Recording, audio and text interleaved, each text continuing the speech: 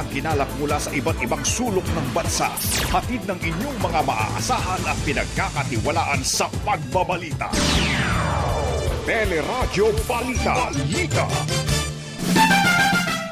Mga kaso ng COVID-19 tumaas sa lahat ng rehiyon sa ating bansa.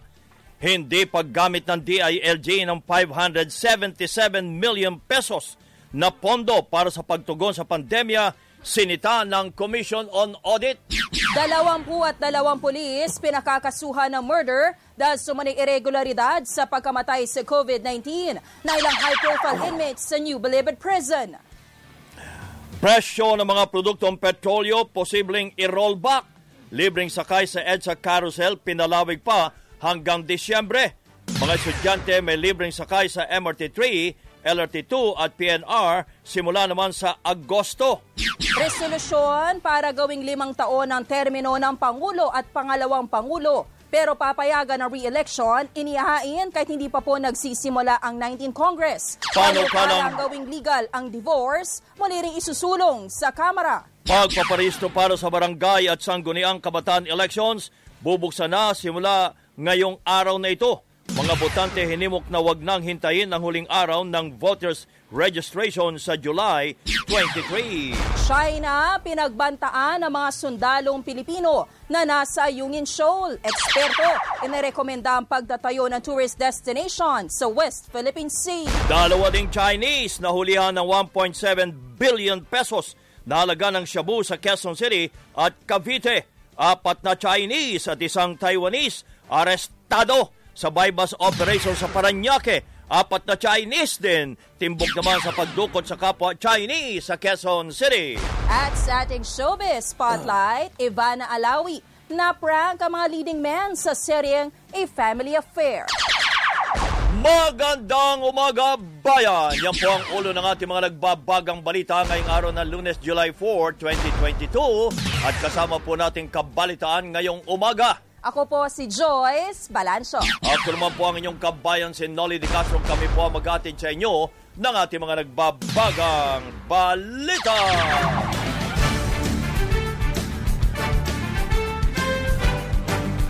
Umabot na sa mahigit 3,708,000 ang mga kaso ng COVID-19 sa bansa matapos madagdag ang 1,323 na bagong kaso habang 14 naman ang nadagdag sa mga namatay. Ito na ika-4 na araw na umabot ng mahigit 1,000 ang naitalang bagong kaso. Halos 10,000 na ang aktibong kaso na pinakamataas mula noong Abril 27. Sa tala ng Department of Health, tumaas ang mga kaso sa lahat ng rehiyon sa bansa. Dito sa Metro Manila, tumaas ng mahigit 50% ang mga kaso ng COVID-19 pero natili sa low risk ang rehiyon. Ayon sa Octa Research Group, posibleng tumaas ang mga kaso dahil sa mababang bilang ng mga natuturukan pa ng booster shot at dumadami din mga hindi sumusunod sa health protocols. Number 1 is waning immunity. Of course, number 2 is the new variants. No, third is decline in minimum in compliance with minimum public health standards. And all of these have contributed to the rise in cases, not just in the National Capital Region, but all over the country. Dinagdag pa ng Octa Research Group fellow professor na si Ranjit Rai na posibleng malapit nang maabot ang peak o pinakamataas na bilang ng mga kaso pero hindi pa kailangan magtaas ng alert level. There's no need to lock down. There's no need to escalate the alert levels. We need to take care of ourselves. We need to be careful. We need to follow minimum public health standards. We need to get ourselves vaccinated. We do believe in Octa that the peak is coming soon and that cases will decline after that peak. Ayon naman sa pulmonologist na si Dr. Jobert Benedicto, dapat maiwasang mahawa ng sakit ang mga vulnerable population katulad ng senior citizens at mga immunocompromised. Kinakabahan ako sa ganong line of thinking. Hindi, ubo lang, trangkaso lang to mawawala to mild lang pag umuwi ka naman ng bahay, let's face it, baka nga magtanggal ka na ng mask, makihalubilo ka na sa pamilya mo. Paano kung may vulnerable population doon? Iginit naman ng DOH na walang magiging pagbabago sa mga hakbang ng kagawaran habang wala pang napipiling Health Secretary sa ilalim ng Administrasyong Marcos. Isinusulong ng Department of Health na isama na po ang COVID-19 vaccine sa National Vaccination Program. Sinabi po ni DOH Communication Office Director Dr. Albert Domingo na nirerepaso na ang patakaran sa bakunahan para maisama ang COVID vaccine sa routine immunization o yung regular na pagbabakuna para sa ibang sakit gaya po ng flu at tigdas. Dapat din niya magpaturok ng booster shot ang healthcare workers para mahikayat ang publiko na magpabakuna. Kung mismo nga ating mga healthcare worker ay hindi nagpapa-first booster, paano pa natin ipupush na parang kailangan lahat tayo magpa-booster at the generals? Kasi the very same message that we say na konti lang naman yung nagiging critical and severe, pag sinabi mo yun, maski sa isang healthcare worker, parang baka iba yung maging dating eh. Suportado naman ng healthcare workers ang planong isama sa national vaccination ang COVID-19 vaccines. If we're really saying this is endemic, correct? Then it should be routine. And the way this should be managed should be like a program. Like every year, you have to vaccinate X million people. That's how it's going to be. Yan po si Dr. Susan Pineda ng UP Manila National Telehealth Center. Sinita ang hindi paggamit ng Department of Interior and Local Government o DILG ng mahigit sa 577 million pesos na pondo para sa pagtugon sa pandemya. Sa report ng Commission on Audit o COA, kabilang sa hindi na gastos ng DILG ay ang 343 million pesos na sahod para sa mga contact tracers. Pero paliwanag ng DILG, hindi nagamit ang lahat ng pondo para sa sahod ng contact tracers dahil ilang hindi nakapagsumiti ng kaukulang dokumento. Hindi na rin kumuha ng karagdagang administrative staff para tumulong sa contact tracers. Bukod sa pondo para sa sahod ng contact tracers, sinita rin ng COA ang hindi paggastos ng DILG sa halos 30 million pesos na pondo para sa medical, dental at laboratory expenses, gayon din sa supply and materials at drug and medicine expenses.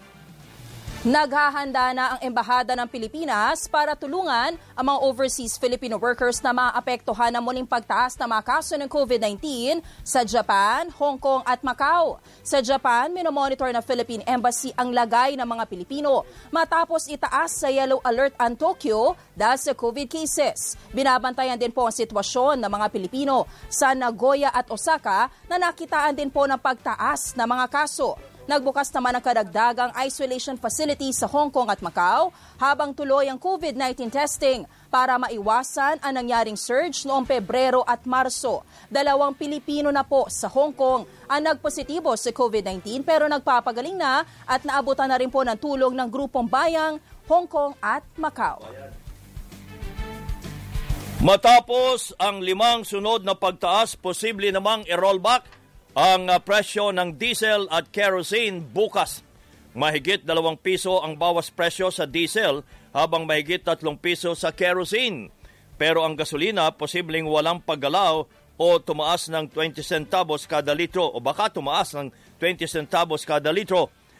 Nagkukulang naman ang mga driver nakukulangan naman ang mga drivers ng TNBS sa rollback dahil posibleng bawiin din ito sa susunod na linggo. Minsan, nakaka-uwi ako ng kulang-kulang 1.5 mahigit. Kasi minsan may mga loan ta kami sa Grab eh. Kaya binabawas sa amin ng Grab. Pero okay lang.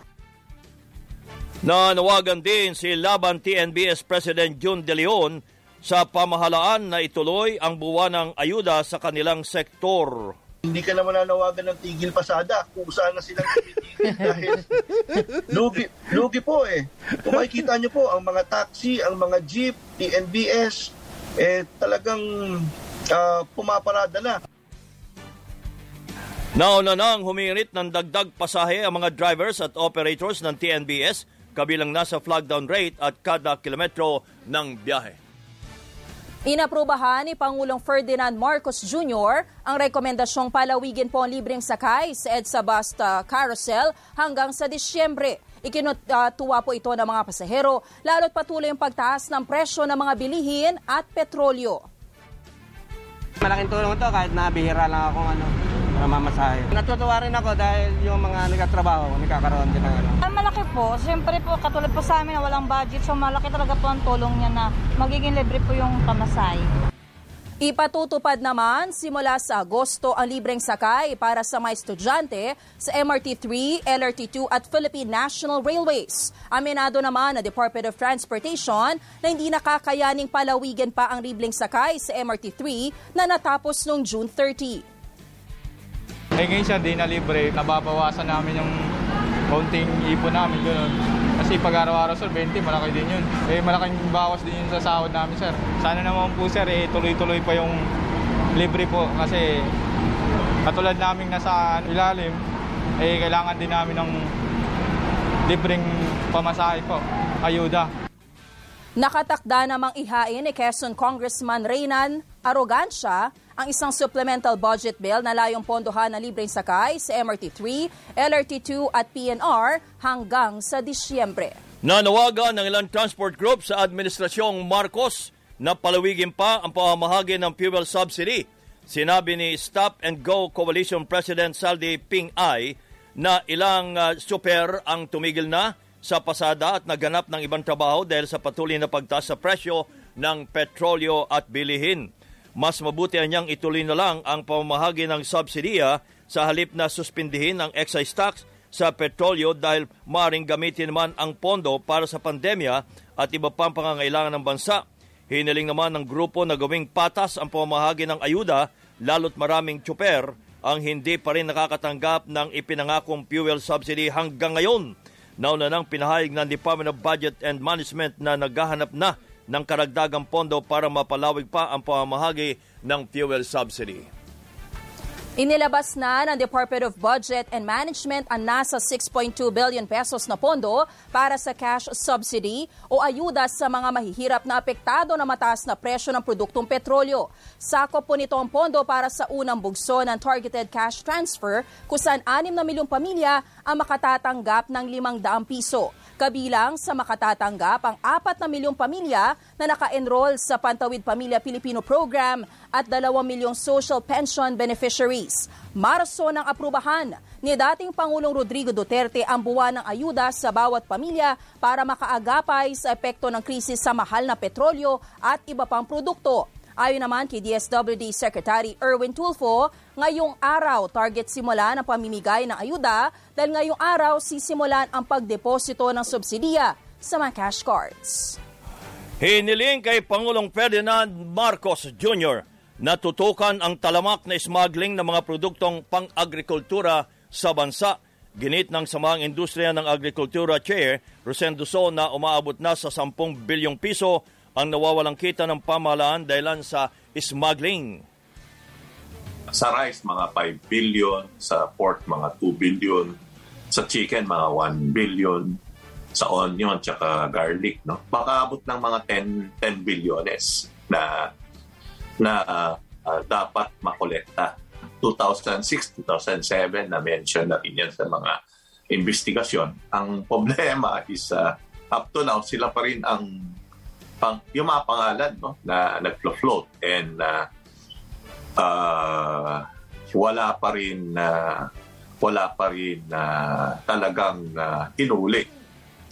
Ayon naman kay dating Agriculture Secretary Leonardo Montemayor, dapat ang tutukan ng pamahalaan ay ang pagpapalakas na lokal na produksyon sa halip na dumepende na lamang ang Department of Agriculture sa importasyon.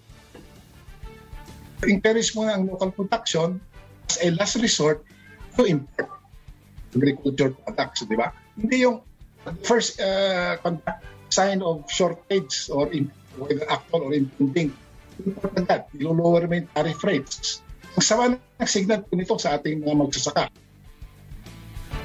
Nauna na ang kinumpirma ng Senado na naisumiti na sa Office of the Ombudsman ang kopya ng committee report sa investigasyon sa agricultural smuggling kung saan idinadawit ang ilang opisyal din o matataas na opisyal ng Bureau of Agriculture at ng Bureau of Customs. Naniniwala ang ilang ekonomista na posibleng umabot na ng 6% ang inflation rate o yung bilis po ng pagtaas ng presyo ng bilihin at serbisyo sa bansa noong Hunyo. Mas mataas ito sa 5% pagtaya po ng Bangko Sentral ng Pilipinas dahil sa inaprubahang dagdag pamasahe, pagmahalang gasto sa produksyon sa mga produkto at pagtataas ng presyo ng pagkain. Posible rin pong makaapekto sa inflation ang sunod-sunod na pagtataas sa presyo ng petrolyo noong Hunyo, mataas na singil sa kuryente at pagbagsak ng halaga ng piso kontra sa dolyar. Pero posibleng bumaba naman sa 3.5% ang inflation sa pagtatapos ng taon at itaas ng Bangko Sentral ang policy rate para matulungang makabangon ang ekonomiya ng Pilipinas. Noong Mayo po, umabot na sa 5.4% ang inflation rate sa ating bansa. 12 minuto na lamang bago mag-ikawalo ng umaga. Nagpapaga ang mga balita sa pagbabalik ng Teller. Isinusulong sa House of Representatives ang panukalang 10 bilyong pisong aid package para sa micro, small at medium enterprises o MSME. Sa ilalim ng House Bill No. 1, lain nitong mapalakas ang kapasidad ng Land Bank of the Philippines, Development Bank of the Philippines at makapagbigay ng ayuda at mas malawak na pautang sa maliliit na negosyo. Partikular dito ang nasa agrikultura, infrastruktura, manufacturing at service industry. Ito'y para mapabilis din ang pagbangon ng mga negosyo dahil sa pandemya at makatulong sa ekonomiya ng bansa. Sa ibang mga balita naman, inirekomenda po ng isang defense expert na magtayo ang Pilipinas ng mga tourist destinations sa ilang bahagi ng West Philippine Sea. Sinabi po ni retired Navy Captain Carl Schuster na makatutulong ang mga tourist spots para maitaguyod ang soberenya ng Pilipinas sa pinagagawang teritoryo. Those services demonstrate sovereignty. So, if China were to suddenly intrude into that area and do some kind of gray zone activity, it would be seen by citizens from other countries. Now, that would generate an international reaction. Pero ayon naman sa political analyst na si Dindo Manhit, dapat makuha muna ng Pilipinas ang suporta ng ibang bansa bago maisulong ang turismo sa West Philippine Sea. We cannot build a tourist site if we don't stake our claim or assert our rights over those territories. This is supported again by our data that as Filipinos would like to encourage alliances, partnership with countries that supported our victory. Maybe we can approach it more unilateral, build on countries that support us. Sa July 12, ang ika-6 na anibersaryo ng desisyon ng Arbitral Tribunal sa the Netherlands na pumapabor sa maritime claims ng Pilipinas sa West Philippine Sea. Nagbabala naman ang Chinese Coast Guard laban sa mga sundalong Pinoy na nasa BRP Sierra Madre na nakaangkla sa Ayungin Shoal. Ayon sa Chinese Coast Guard, mapipilitan silang umaksyon kung patuloy na kokontrahin ng Pilipinas ang paninindigan ng China sa mga teritoryo sa naturang lugar. Ayon sa pahayagang Philippine Daily Inquirer, ginawa ng Chinese Coast Guard ang banta matapos mamataan ang mga maintenance materials na dinala sa kinukumpining BRP Sierra Madre. Nauna nang pinahayag ni dating Defense Secretary Delfin Lorenzana na hindi dapat pigilin ng China ang pagkukumpini sa BRP Sierra Madre dahil ito ang nagsisilbing base ng Philippine Navy sa naturang lugar. Kinundi na rin ng Pilipinas ang ginawang pagharang at paglalayag ng Chinese Coast Guard malapit sa 2 barko ng Pilipinas na nagdadala naman ng supply sa BRP Sierra Madre. Simula na ngayong araw ang pagpaparehisto para sa mga boboto sa barangay at sangguniang kabataan elections sa Disyembre. Pinayuhan po mga botante na maaga magparehistro at huwag nang hintayin ang huling araw ng voter registration sa July 23. Inabisuhan din po mga magpaparehistro na magdala ng sariling ballpen at alcohol. Libre pong ipapamahagi ang mga forms sa tanggapan ng COMELEC pero maaari din po itong i-download at i-print mula sa website na www.comelec.gov.ph. Maaari magparehistro ang nasa 15 taong gulang pataas para sa barangay at SK elections. Pinayuhan naman po ang publiko na huwag nang magpunta sa tanggapan ng COMELEC kapag nakararanas ng sintomas ng COVID-19. Pinakakasuhan ng murder ang 22 pulis kaugnay sa magkakasunod na pagkamatay ng mga high-profile inmate dahil naman sa COVID-19. Sa investigasyon ng National Bureau of Investigation o NBI, lumabas na may irregularidad sa pagkamatay ng mga preso mula noong 2020, kabilang ng illegal drug convict na si Amin Imam Buratong. Kabilang dito ang salaysay ng mga pulis hinggil sa pagresponde sa mga inmate kumpara sa salaysay ng mga testigo at records ng Philippine National Police. Hindi rin tumutugma ang CCTV footage, ang oras ng pagdadala ng bangkay sa mga ospital, gayon din ang medical profile ng mga preso. Ayon sa NBI, posibleng ginamit ang pandemya para pagtakpan ang pagpatay sa mga inmate dahil ilan sa mga ito ang walang sintomas ng COVID o kaya ay nagnegatibo naman sa RT-PCR test. Nanindigan naman ang Bureau of Corrections sa spokesman na si Gabriel Chaglag na COVID talaga ang dahilan ng pagkamatay ng mga preso na hindi na isailalim sa autopsy naman. COVID-19 ang cause of death according to the medical certificates that are available on records. Alam po natin noong panahon ng COVID-19 ay marami po tayong measures na ginawa at in-implement sa ating mga ahensya. Hindi lang dito sa Bucor, pati na rin sa iba't ibang mga agencies. There were 29 COVID deaths under the Bureau of Corrections during that period. Mababa yung ating COVID deaths sa ating tali.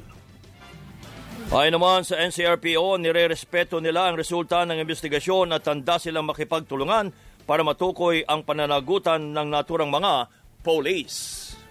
Samantala, sa ibang mga balita naman, isusulong po ni Albay Congressman Edsel Lagman ang panukalang gawing legal ang absolute divorce sa Pilipinas. Sinabi ni Lagman na muli niyang ihahain sa 19th Congress ang panukala na pabor sa mga kababaihan na biktima ng mapang-abusong relasyon o karelasyon. Nauna na pong lumusot ang kaparehong panukala sa katlong pagbasa ng Kamara noong 17th Congress pero hindi ito inaksyonan ng Senado. Noong 18th Congress, lumusot din po ang katulad na divorce bill sa Committee on Population and Family Relations. Bukod sa Vatican, ang Pilipinas na lamang ang bansang walang divorce law sa buong mundo.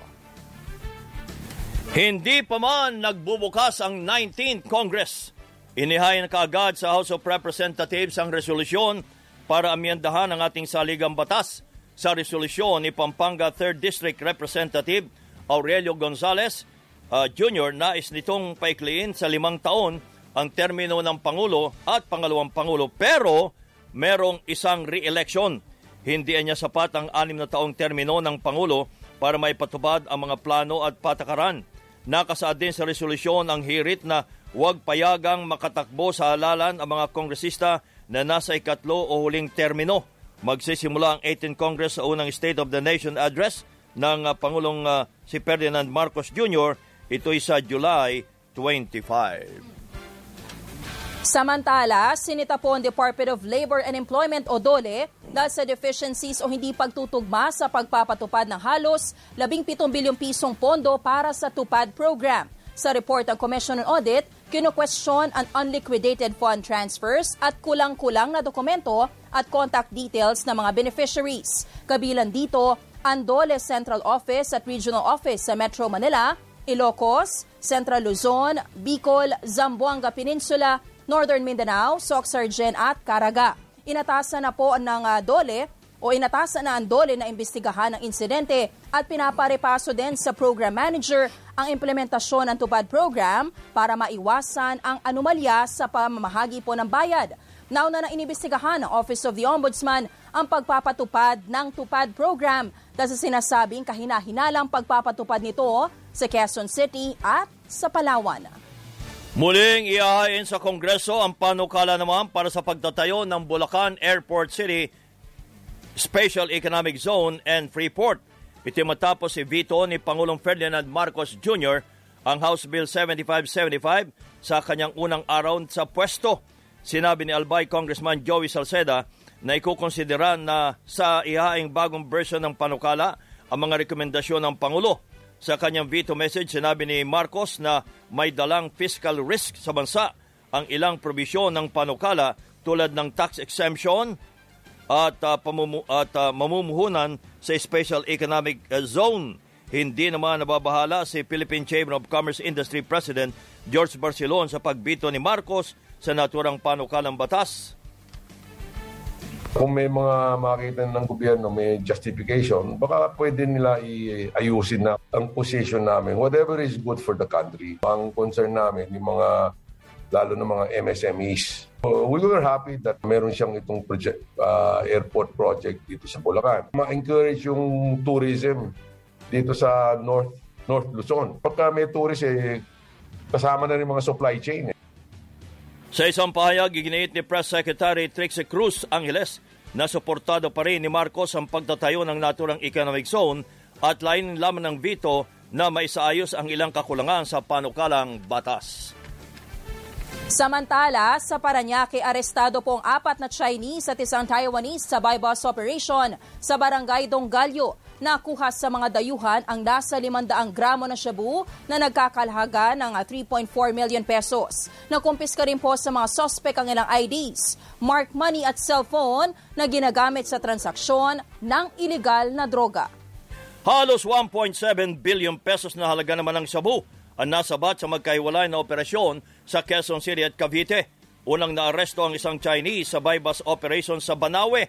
Nakuha sa kanya ang 40 kilo ng shabu na nagkakalaga ng 272 million pesos at itinago sa T-bags. Sa follow-up operation sa Cavite, nahuli ang isa pang Chinese sa Dasmariñas City.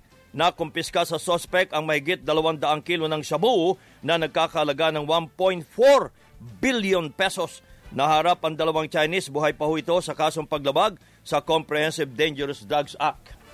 Habang sa Cavite, arestadong 4 na Chinese dahil sa pagdukot sa 7 kapwa Chinese na nagtatrabaho sa Pogo sa Quezon City. Dinampot ang mga suspect sa kanilang hideout sa Barangay Mambog 4 sa Bacoor City. Modus ng grupong mandukot ng kapwa Chinese na siyang ipatutubos sa kanilang pamilya o kaya ay ibebenta sa ibang kumpanya ng Pogo para magtrabaho. Makaharap ang mga suspect sa kasong kidnapping at illegal possession of firearms dahil sa mga na-recover na baril. Patuloy namang inaalam ang lokasyon ng 7 dinukot na biktima.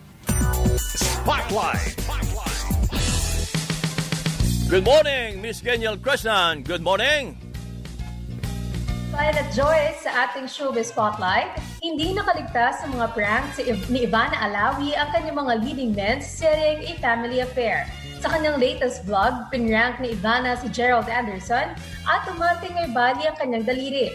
Biniro naman ni Ivana sina Jake Ejercito at Jameson Blake na kunwaring hindi nakapag-focus sa eksena.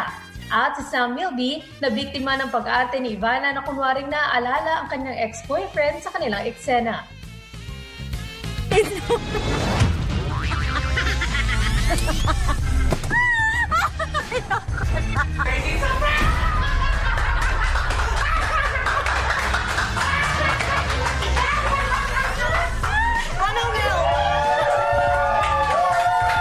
Ano ba? Umiyak ka pa! Gabi-gabing napapanood ang Family Affair sa Kapamilya Channel, Kapamilya Online Live, A to Z at TV5. Para sa Showbiz Spotlight, ako si Geniel Krishnan. Balik sa inyo, kabayan. Marami pong salamat, Miss Geniel Krishnan. At yan ang kabuuan ng ating mga balita ay tinampok sa Radyo Balita. Hanggang bukas, mga kapamilya, ako po si Joyce Balancho. Ako naman po ang inyong kabayan, si Nolly De Castro. Kami po ay nagpapasalamat. Nag-iwan muna ng isang magandang umaga, bayan!